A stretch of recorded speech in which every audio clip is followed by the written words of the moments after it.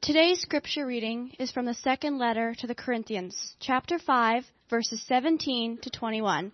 I'm reading from the New International Version.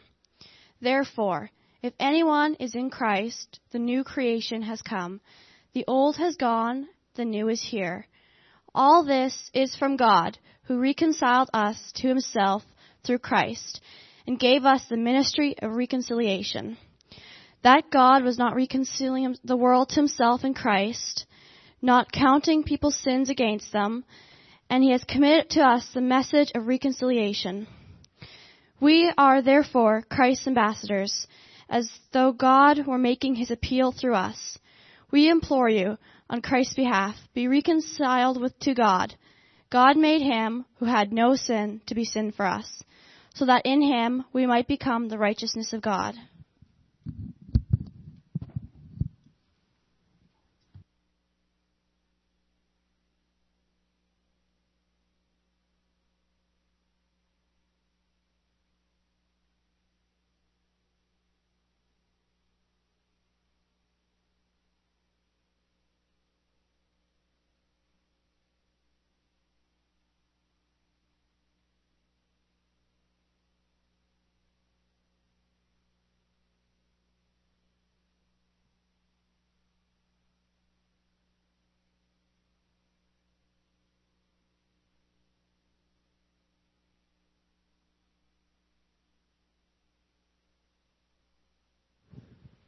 How's that? I'm going to try this today. It makes me feel like I should be rapping or something.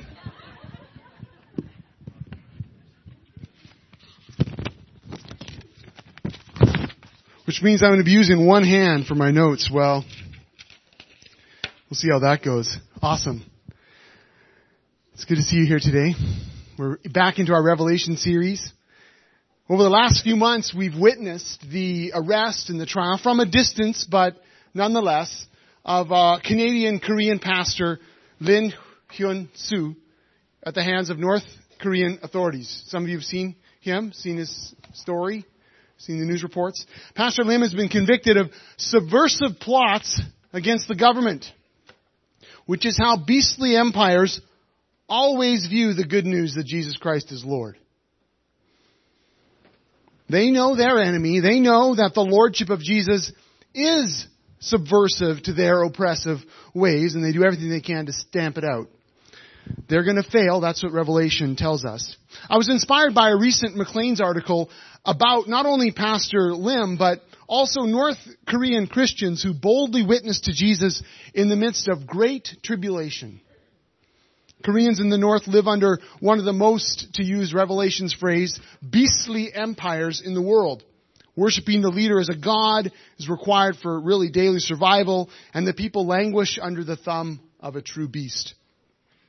But the Church of Jesus Christ is alive there. It's vibrant, it's witnessing. And while there are many who are helped to escape, there are others who stay. There are some who have escaped who even return so that they can continue to witness to the Lamb in this war with the beast. And there's an uncomfortable truth here, the truth that we're going to hear today in Revelation. The only way the people of North Korea will come to know the love of Jesus will be through the suffering witness of his followers. The only way. And this is what Revelation 10 and 11 teaches us, which is what we're looking at today. People can change only when the church willingly and boldly witnesses to Jesus regardless of the cost. Last week we explored Revelation 8 through 9. And if you missed it, I do encourage you to catch it up online. There was a vivid vision of judgment, and it combined the ancient story of God pounding Egypt with some very live fears that Rome carried to reveal one basic thing. Sin and evil will be judged, must be judged. But more than that, we saw in this vision, more than judgment, God wants people to turn from wickedness and to receive life. And what we saw through all of it was this, that judgment, in chapters 8 and 9, judgment failed to do the very thing that God wanted, which was to bring change to the human heart. And so here's the big question. If judgment doesn't work to turn people around, what does? The answer is deceptively simple to understand, and yet, let's be honest, it's pretty difficult to live out. People will turn from sin and embrace God's grace only through the vibrant, Spirit-filled witnesses of Christians who never quit. It's only when we're so convinced that only Jesus can change lives that we're going to be willing to sacrifice our own comfort so that people can actually find Jesus. It's only when we as a church believe that people really do matter more to us than our money or our status. It's only when we live that way that people will begin to believe that they just might actually matter to God. It's only when we believe that Jesus is the only hope for the world that will begin to be His true agents of hope in the world. Now, back in Revelation chapter 7, we were reminded that every Christian has received God's Holy Spirit living inside them. And as such, every follower of Jesus has been sealed. Meaning that while we might suffer and might endure hardships because of our allegiance to Jesus, we're protected from lasting harm and we're promised resurrection beyond death. This is what sealing meant. And remember what that meant for us? In particular, we talked about how it means that God's got us and God is going to bring us through because we've been sealed. But here's the question for today. What have we been sealed for? What have you been sealed for? What's the purpose of our sealing? What's the reason why we were given the Holy Spirit as a community and as Christians in the first place? Today we get the answer. We've been sealed by the presence of the Holy Spirit so that we can be sent in the power of the Holy Spirit as witnesses to Jesus. So let's hear Revelation today. We're going to walk through chapter 10 and the first half of chapter 11, but let's just start with chapter 10. Here it is. And it's on your inserts if you want to follow along with the copy. It's on your inserts or in your own Bibles. I'm reading from the NIV. Then I saw another mighty angel coming down from heaven. He was robed in a cloud with a rainbow above his head. His face was like the sun, and his legs were like fiery pillars. He was holding a little scroll which lay open in his hand. He planted his right foot on the sea and his left foot on the land, and gave a loud shout like the roar of a lion. When he shouted, the voice of the seven thunders spoke. And when the seven thunders spoke, I was about to write, but I heard a voice from heaven say, "Seal up what the seven thunders have said and do not write it down." Then the angel I had seen standing on the sea and on the land raised his right hand to heaven, and he swore by him who lives forever and ever, who created the heavens and all that is in them, the earth and all that is in it, and the sea and all that is in it, and said, "There will be no more delay. But in the days when the seventh angel is about to sound his trumpet, the mystery of God will be accomplished, just as he announced to his servants, the prophets." Then the voice that I had heard from heaven spoke to me once more. "Go. Take the scroll that lies open in the hand of the angel who is standing on the sea and on the land." So I went to the angel and asked him to give me the little scroll. He said to me, "Take it and eat it. It will turn your stomach sour, but in your mouth it will be as sweet as honey." I took the little scroll from the angel's hand and ate it. It tasted as sweet as honey in my mouth, but when I had eaten it, my stomach turned sour. Then I was told, "You must prophesy again about many peoples, nations, languages, and kings." As we saw earlier in the Revelation, there's an interlude between the breaking of the sixth and seventh seals. Remember that? There was a pattern, and that interlude featured the actual sealing of God's servants. We already looked at that. Well, this whole trumpet section, which we started last week and now we're exploring today, it follows the same pattern. After 6 trumpets have been blown, there's a long interlude before we come to the 7th and final trumpet. I wanted you to see that pattern. The interlude begins here at chapter 10, where John is commissioned again as a prophet. He was already commissioned back at the start of the book when he received his first call. Remember, John's on a prison island. He's been chipping away in a rock quarry. He's in his 80s. He's sent there because of his faithfulness to Jesus and his leadership in the church, or, as they might have put it, convicted for subversive plots against the government. Exactly what was going on here. John was told to write what he saw, and then he receives a vision of Jesus right off the bat, and it empowers all that follows, leading up to kind of the center of everything, where in the throne room of God there's a slain lamb who is worthy to unseal God's scroll and set God's plan to make everything new into action. Those who've been traveling with us so far, you remember that. Well, in chapter 10, much of what happens here links John back to that original call. There's a bunch of things that go on, kind of literary, and the throne room scene of the scroll in God's hand. The angel stands out as the most significant angel we've seen so far, and it bears many of the same characteristics of Jesus in chapter 1. And what he says is powerful. You know, he swears by him who lives forever and ever, who created the heavens and all that is in them, and the earth and all that is in it, and the seas and all that is in it, and says, there will be no more delay. No more delay. Meaning, it's all going to happen now. This is it. And that's likely the dramatic effect of these mysterious seven thunders, is basically saying, no more warning. It's going to happen now. God's plan is coming into effect, and that's exactly what he says next. Notice, but in the days when the seventh angel is about to sound his trumpet, and when is that, as far as this vision unfolds goes? It's right now, right? It's this interlude between the 6th and 7th. So it's just about to happen. It says the mystery of God will be accomplished just as he announced to his servants, the prophets. The mystery of God in the New Testament is all about how God is going to make everything right. How he's going to reconcile everything to himself. Specifically, how he's going to draw all peoples, people from every nation and language and tribe, back to him. And the prophets, they hinted at it. They pictured this day when that would occur, but they didn't really know how it's going to happen. Well, that, in this vision, is about to be revealed. Are you ready? So what happens next? Following the prophet Ezekiel, this is the story that's behind this, John is told to take the scroll from the angel's hand, which is the same scroll we've already seen, and it's now unsealed. It's lying open on the hand of this angel, and he's told to eat it. It would taste sweet because God's word is always sweet. But it would turn his stomach sour because this word of God, this prophecy that John is about to give, is going to bring tremendous conflict and trouble as the kingdoms clash and as evil resists the coming of the kingdom of the Lamb. Well, what's the point of all this rich symbolism, all the stuff that's going on here?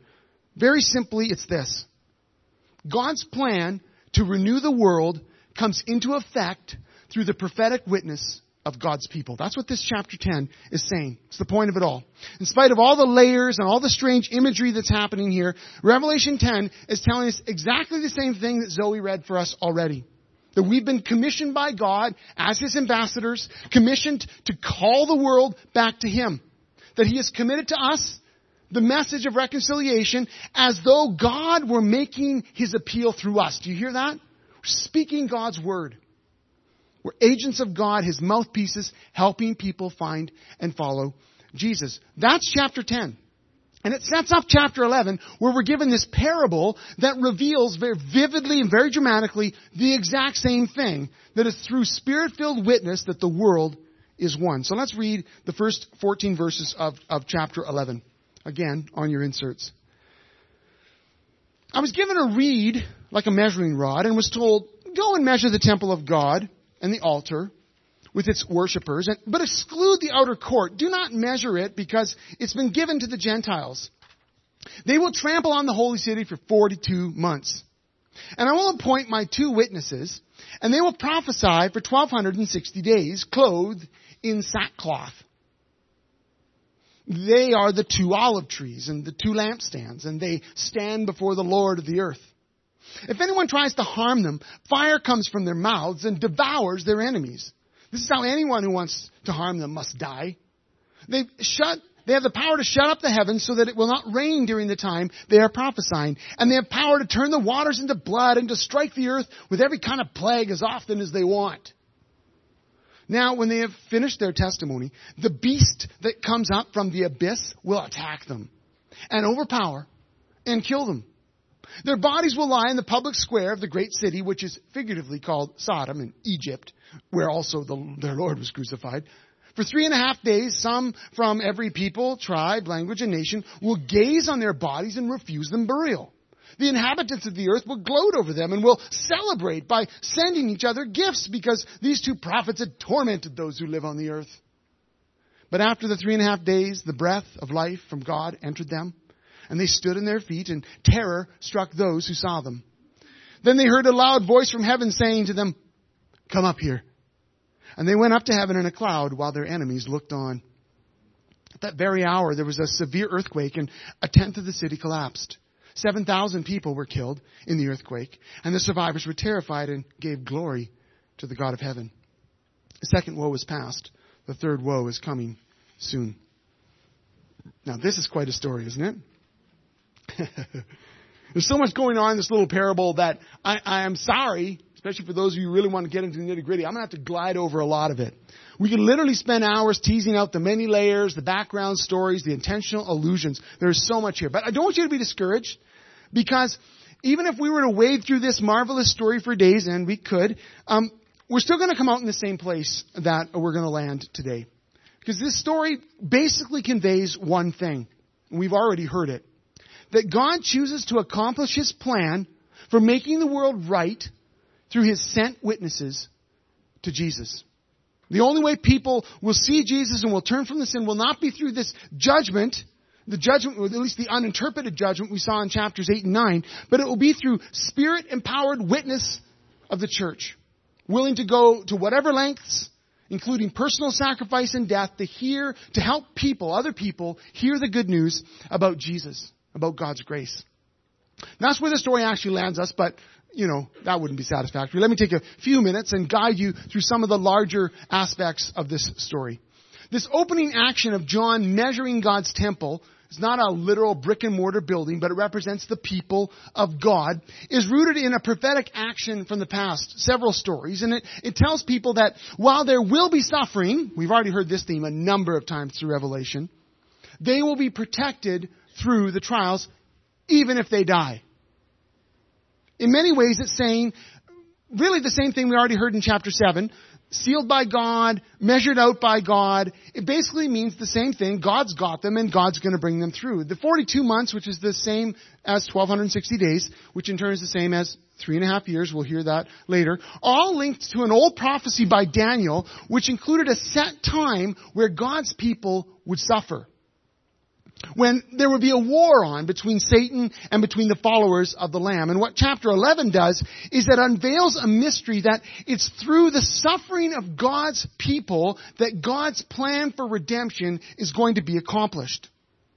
Just as the slaughter of Jesus, the Lamb of God, brought salvation to the world, so too, as His followers are faithful witnesses, even unto death, will people come to know God's forgiveness and salvation for them. And this is tremendously encouraging news for these Roman Christians, these Christians in the Roman province of Asia who would have been receiving this letter for the first time. But it's incredible, encouraging news for North Korean Christians too. And for Iranian Christians. And Afghani Christians. And maybe even Canadian Christians and American Christians too.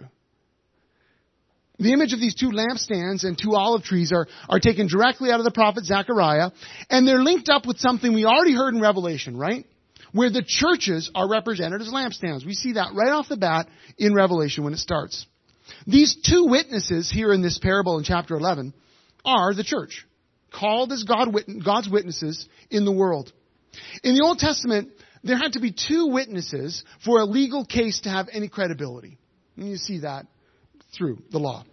And when Jesus sent out His disciples to proclaim the coming of God's kingdom, He sent them out 2 by 2 for similar reasons, so that they would be credible witnesses. And we see basically the same thing here. These 2 witnesses, symbolically represented as lampstands and as olive trees, came to bear witness to Jesus in the world. This is the credible church in action, making God known, pointing people to Jesus through our actions, through our words, through our lives.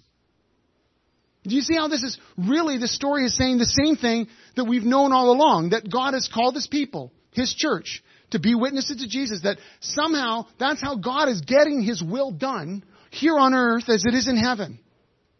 Through his vibrant, Spirit-filled witnesses who just don't quit. So what's all this business you're wondering about, I'm sure?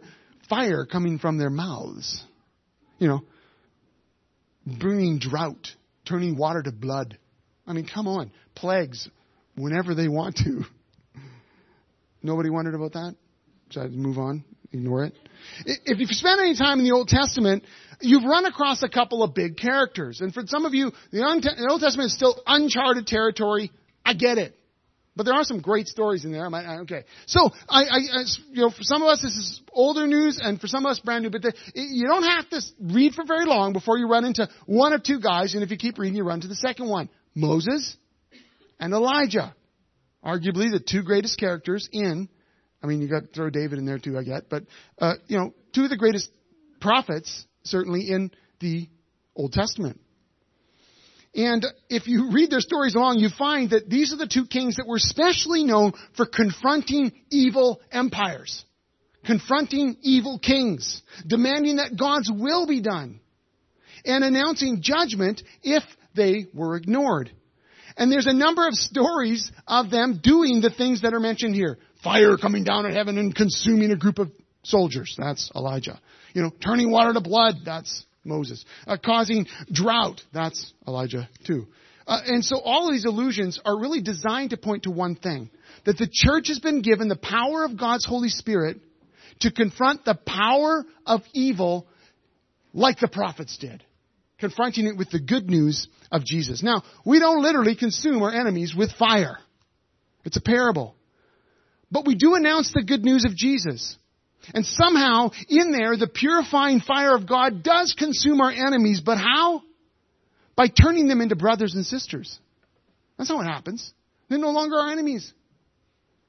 We aren't turning water into blood, but as we point people to the only source of life, Jesus Christ, we're revealing to them, and sometimes this is hard, and sometimes they push back, and sometimes there's difficulty in there, but we're revealing them that everything else in life is worthless. Everything else in life, ultimately even, is destructive if it's cut off from the source of life, Jesus Christ. The Holy Spirit empowers the witness of the church. And these witnesses are protected long enough to fulfill their calling. Did you notice that? In fact, they could operate with impunity. Right up to the moment that the beast comes, overpowers them, and kills them. And they're killed just like Jesus. Notice the way that their experience follows the pattern of their Lord Jesus. They were bearing witness to the kingdom of God. There were signs accompanying their words. They were then killed and left to lie, and they were mocked. But then they were raised to life, and they ascended into heaven. And they were vindicated by God as faithful and true witnesses. And this is designed to remind us that the church, just as our witness mirrors the witness of Jesus, and as much as our suffering, especially down through the ages and at particular times even now, especially how our suffering looks a lot like the suffering of Jesus, so too will our resurrection and our reward. God will bring us through. He's promised it. And then we come to the punchline of this whole story. Following the death and the resurrection of the witnesses, I want to read it, at that very hour, there was a severe earthquake, and a tenth of the city collapsed. 7,000 people were killed in the earthquake, and survivors were terrified and gave glory to the God of heaven. As we saw in chapters 8 and 9, judgment falls. Judgment comes. Evil will be judged. But something's changed here, hasn't it? From the end of chapter 9, something's changed. Have you noticed that? The first thing that's obvious is the change in response. At the end of the sixth trumpet, after all these warning judgments are given, the people refused to turn, still did not repent, would not stop what they were doing. They wouldn't listen, couldn't turn around. Even though the judgments were gracious, they couldn't turn. They wouldn't turn. The judgment, as right as it was and as holy as it was, it didn't produce the heart change that God wanted produced. But here it does. And why? What's the change? The change is because now it comes after the suffering and sacrificial witness of God's people. depicted by these two witnesses, we're shown that only when God's people embrace their calling, when you and I embrace our calling as His witnesses, will people see the warning judgment, or see the way their life is heading, or see the destructive patterns in their lives, and realize what they are, grace given, so that they have time to turn and follow Jesus. The people in this parable were terrified and gave glory to the God of heaven, which in Revelation signals a heart change, a turnaround, a repentance. And the change here at the end is key. And what's key to the change is that this testimony of these witnesses, and they died and rose again. The testimony, the death, the resurrection of the witnessing church. But secondly, the other thing is that the math tells us everything here. Now, you might have heard this and thought, oh my goodness, what a tragedy. 7,000 people died. 1/10 of the city fell. That's horrible. But that's actually not the point of the story. These symbols, these numbers are symbols of actually something amazing, something unexpected. You see, in the Old Testament, many prophecies were given about God's judgment, that when it fell, only 10% would survive. Everyone else would be wiped out. But only 10%, a faithful remnant of God's people. And in a classic story with Elijah, when he had given up all hope, that there was no one faithful left in Israel, he was then told that there were a few left. Just a few, just a tiny group. 7,000 were left who hadn't bowed the knee to Baal. What happens here at the end of this parable is very significant. The math gets reversed. Rather than picturing almost total destruction with a few faithful remaining, it depicts almost total salvation with a few being judged. Rather than a few squeaking into the kingdom of God while the mass of unrepentant bodies piles up outside, the parable actually points towards the hope that many people from all nations, people from all tribes, people from multiple languages, this multi-ethnic kingdom, that many people will find and follow Jesus with only a few hard hearts refusing to turn and receive His love. This is not what we expected to see, but it's what God has set out to do. And the key, the thing that brings it all together, is that God's witnesses were present, willing to do whatever it took, to suffer whatever the cost, to proclaim God's grace in the power of the Spirit who was given to them. So what's the point in all this? What brings chapter 7, 8, 9, 10 into 11 all together? Very simply this. God gave us His Holy Spirit so that we could point people to Jesus. The only hope for the world is Jesus. And the only way the world is going to see Jesus is through the vibrant, unrelenting, Spirit-filled, sacrificial witness of the church. It's the only way it's going to happen. Well, what did we learn through all this? I think there's at least 4 things. First, we learn that witnessing to Jesus is the purpose for which we were sealed. We've been sealed by the presence of the Spirit so that we can be sent in the power of the Spirit. And we realize that that's why the Holy Spirit has been given us. We remember things like, oh, Jesus, you know what? What Jesus said to His early disciples, He told them that to wait because He was going to send who? The Holy Spirit, and they would be His witnesses, right? Right at the start of the big history book on the church, the book of Acts. After the Holy Spirit has come, you'll receive power, and you'll be my witnesses, right from here in your hometown to the ends of the world. The reason why they were sealed, the reason why you and I have been given the Holy Spirit is so that we can be witnesses. You know, I shared a series about a year ago, and it is on our website if you want to look. It captures, I don't know how many weeks it is. It's called Being God's Church on Purpose. And I explore the Great Commission, you know, go into all the world, preach the gospel, all that stuff. And it captures, I think, what we're trying to be God's church on purpose. So I want to encourage you, if you're bored and you want to listen to something, go reach back about a year, click on maybe we'll put up a link on Facebook or something. But go back and listen to that series on the Great Commission. It really gets to the heart of our purpose. The second thing I think we learned through this is that witnessing to Jesus can be messy and awkward. It can even cause problems for us and for others. I think that's just true. But let me get this straight before I go on with that. You need to know that nothing brings me more joy, more life, more excitement than actually helping someone find Jesus. Nothing gives me more joy and more satisfaction than seeing someone take the next step in their journey, deciding to follow Jesus, further along the way, making a decision to deal with something that's been going on, and finally owning up to bitterness that they've carried, or unconfessed sin, or giving, forgiving someone for hurt, all that stuff. Nothing gives me more joy. It's amazing. Helping people find and follow Jesus is a reason to get up in the morning and keep going through the day. It's amazing. So us as a church saying this is what we're all about, there's nothing greater to be involved in than that. That's all true. But doesn't mean it's always fun or easy or smooth. Sometimes we're right in the middle of mess and things are going on in people's lives and we're pointing people to Jesus. Sometimes it actually creates more problems for them. Even tension and weirdness. Not because you've been ignorant or strange, but because when people are pointed to Jesus, sometimes they realize the stuff that Jesus is calling them to turn away from. They realize what it's going to do to their lives if they follow Him, and there's angst there and there's tension. We see that in the story of these witnesses that, you know what, there's the people were even saying, the people who've tormented us.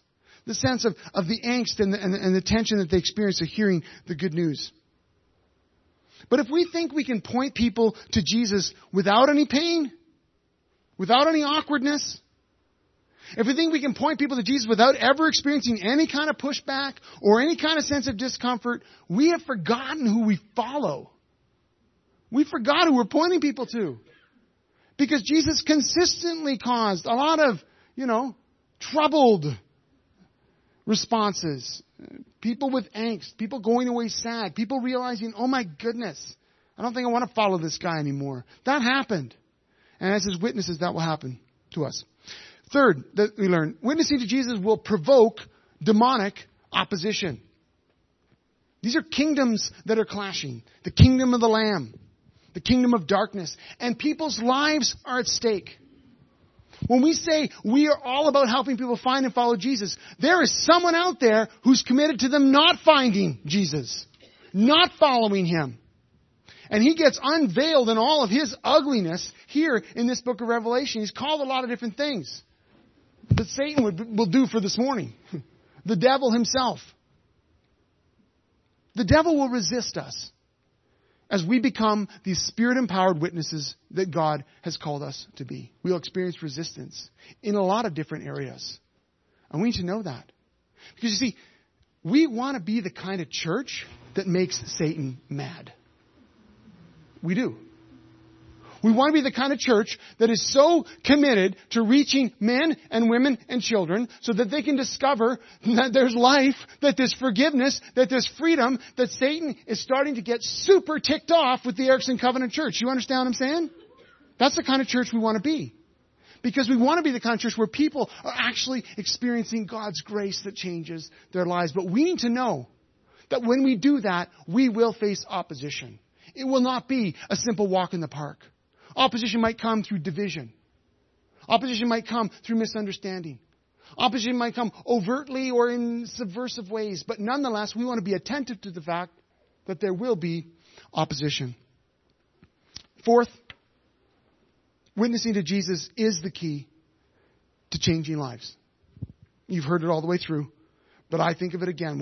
If we're willing to lay ourselves out there, to say, all my comfort, all the things I thought were really important to me, when I measure them against changed lives, I realize it doesn't matter as much to me anymore.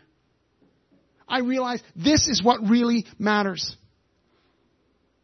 And when we're willing to lay ourselves out there, when we're willing to sacrifice, when we're willing to step up, people will respond in faith. The more we look like Jesus in how we witness, the more effective our witness will be. And we're going to see people's lives changing. We're already seeing it. We're already seeing it. There's people here, you, this morning, who can look back not very far and realize that there was a time when you did not know the grace and the forgiveness and the love of Jesus in your life. And dare I say, it was because of the witness of some of these people in this community that made a pathway possible for you to find and follow Jesus? Yes, it was. Our witness is the key that Jesus has called us to help him change lives. Well, let's make this really practical. How does this parable actually affect you?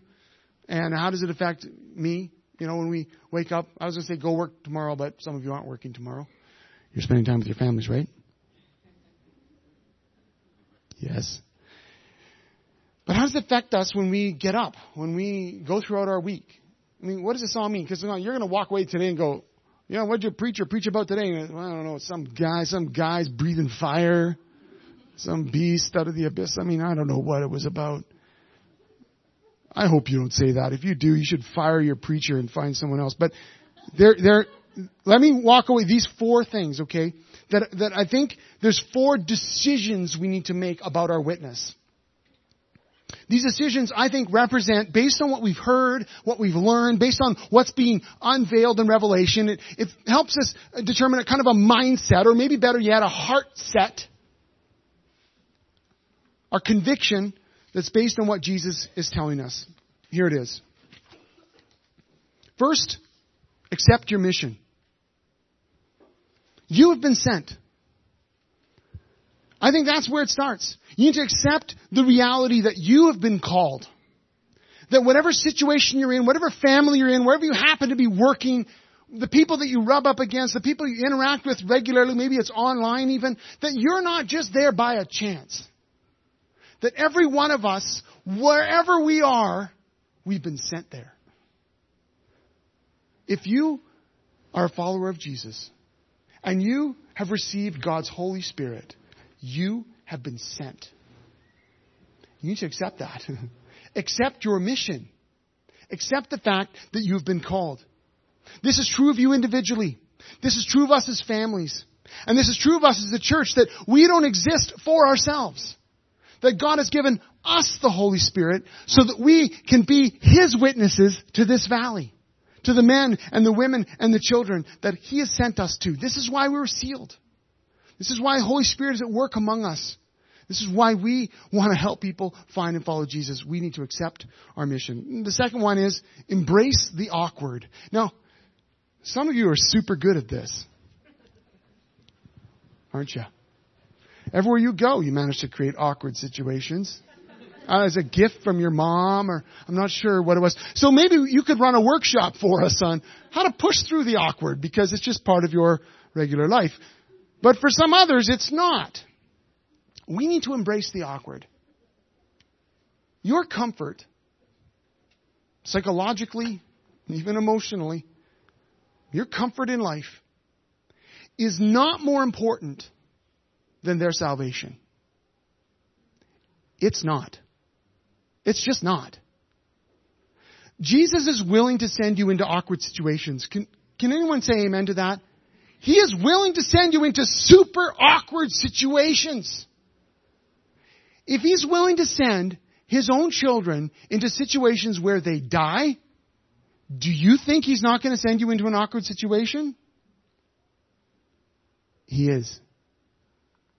Jesus has been sending Christians into awkward situations, difficult places, hard realities, gut-wrenching realities for centuries, and He's going to keep doing it. He's going to keep asking us to follow Him, to make a sacrifice, to lay our lives down for others, so that they can experience freedom. Because somehow, in the mystery of how Jesus decided this all is going to work, we live out a very similar life to Jesus, where it looks an awful lot like His sacrifice. And for most of us, Canadians and Americans, this is more about feeling awkward than it is actually facing and suffering harm. And if I can say it with all the grace of God that I can possibly muster, and I say this to myself, do you know what? We need to get over ourselves and get on with the mission. We do. Embrace the awkward. The third one is to know your enemy. Whatever pushback or struggles we might experience, we've got to remember who is fighting against us. It's very easy when we get into a situation to think it's them. It's not them. It's that guy. It's not that guy. It's her. It's not her. Our struggle in Ephesians 6:12 says is not against flesh and blood. And boy, that's hard to remember sometimes. But it's against the rulers, against the authorities, against the powers of this dark world, and against the spiritual forces of evil in the heavenly realms. We need to remember that we have an enemy. Next week, when we come into chapter 12 of Revelation, there's going to be an enormous red dragon that shows up to make war against God's people, highlighting yet again that we have an enemy. And he's super ticked off, especially at a church and Christians who actually begin to take God's mission seriously, who actually begin to prioritize people, who actually decide as a church, we're not just going to serve ourselves, we're going to lay ourselves down sacrificially for the people in our community. Boy, that makes Satan mad. Isn't that exciting? Know your enemy. Know who it is and who it's not. The fourth one, and really it undergirds it all, is to remember God's promise. The witness of the church, your witness, will have effect. People will find and will follow Jesus as we faithfully, courageously, day in and day out, point people to the only person who can forgive them, the only person who can get down deep and heal, the only person who can save, the only person who can transform us. And that doesn't mean preaching in weird context. That means simply pointing people to Jesus with the way that we speak, with the lives that we live, with the way that we serve. And God has promised that that witness, that your witness and my witness, will have effect, powerful effect, because the Holy Spirit is the one in us. And He's committed to making it happen. Well, that, my friends, really inspires me. When I think of the men and the women in this valley who, if we were to fast forward just a few years, they'd be sitting here, they will be sitting here among us, men and women and children who this day are out there enjoying the beautiful Sunday morning, oblivious to the fact that God wants them, that God loves them. A few years from now, they're going to be here. They're going to be gathering with us for worship. And they're going to be singing praises to Jesus because we decided on days like today, on years like this, to say, you know what? We're going to be the kind of church Jesus called us to be. We're going to embrace the awkward. We're going to accept our mission. We're going to know who the true enemy is. And we're going to commit our lives to reaching people, to laying our lives down for others. There's going to be people here. And we can point back and say, it's because God is present among us, empowering our witness, that lives are being changed. Boys, girls, friends, I can't tell you how motivating that is for me. Like every morning. I'm not just blowing smoke. This is the real stuff here. This is why I get up in the morning. This is why I pray, and this is why I serve, and this is why I do what I do, because I want to see more people. And when I think of how much that is going to change us and how much God is doing His work among us, boy, I hope it excites you too. When I think of boys and girls who will grow up knowing how valued they are, knowing that there's a God who loves them, who shaped them, who's created them for a purpose, that they'll actually grow up embracing God's purpose for their lives. You know what a difference that makes for them and for the generations that come after them? The only way it's going to happen, though, is if you and I embrace the mission that God has given us to be His witnesses. This is how Jesus has decided to bring His kingdom through us as His witnesses. It's what drives me. I believe it's what drives this church. We want to be the kind of church that makes Satan mad and makes change possible. Amen? Well, if you could, why don't you stand? Let's agree on this together in prayer as we close today.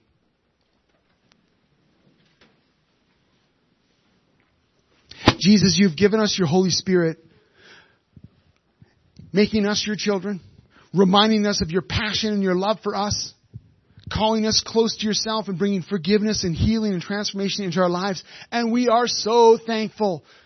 Holy Spirit, you've been given as a deposit, guaranteeing of what's to come, guaranteeing us of resurrection, guaranteeing us that you will never leave us or forsake us. We are so thrilled with that. But you were given Spirit to us, not just so that we could enjoy the benefits of intimacy with you and of a life with purpose, but so that we could get in on what you're doing. Your desire to see men and women, boys and girls, experience your life-transforming love. And so, Jesus, as the Erickson Covenant Church, we stand today as your witnesses. We accept your mission. We want to embrace whatever you throw at us, awkward, difficult, together as your people, knowing that there is an enemy that is fighting for the souls, the lives of men and women and children, and we have been commissioned by you to join that fight for their sake, promising that your Spirit in us will make us effective witnesses for you. And so, Jesus, we simply stand today and say, do with us as you will. Use us as you will. Use us so that people in this valley and beyond the borders of this valley will find and follow you. And they in turn will join your mission of helping others find and follow you. We give you praise and glory for being so amazing, for entrusting us with so much. Fill us now with your Holy Spirit. Protect us from the evil one and help us get on with your mission. In your name we pray. Amen. Amen. Well, God bless you today as you go. I really want to encourage you during coffee time, and they've got quite a spread there today, folks, to make your way around the room. Even if you know that's not an area I'm going to be able to be involved in, go and check it out anyway. Then you'll be so much more knowledgeable as you recruit others. Hospitality is out there. Worship will be up here. Can you throw that one up here, Jack? Amanda Terpstra will be up here around this, and please come talk to her and others, and back at the back. Anyway, don't miss your opportunity this morning. God bless.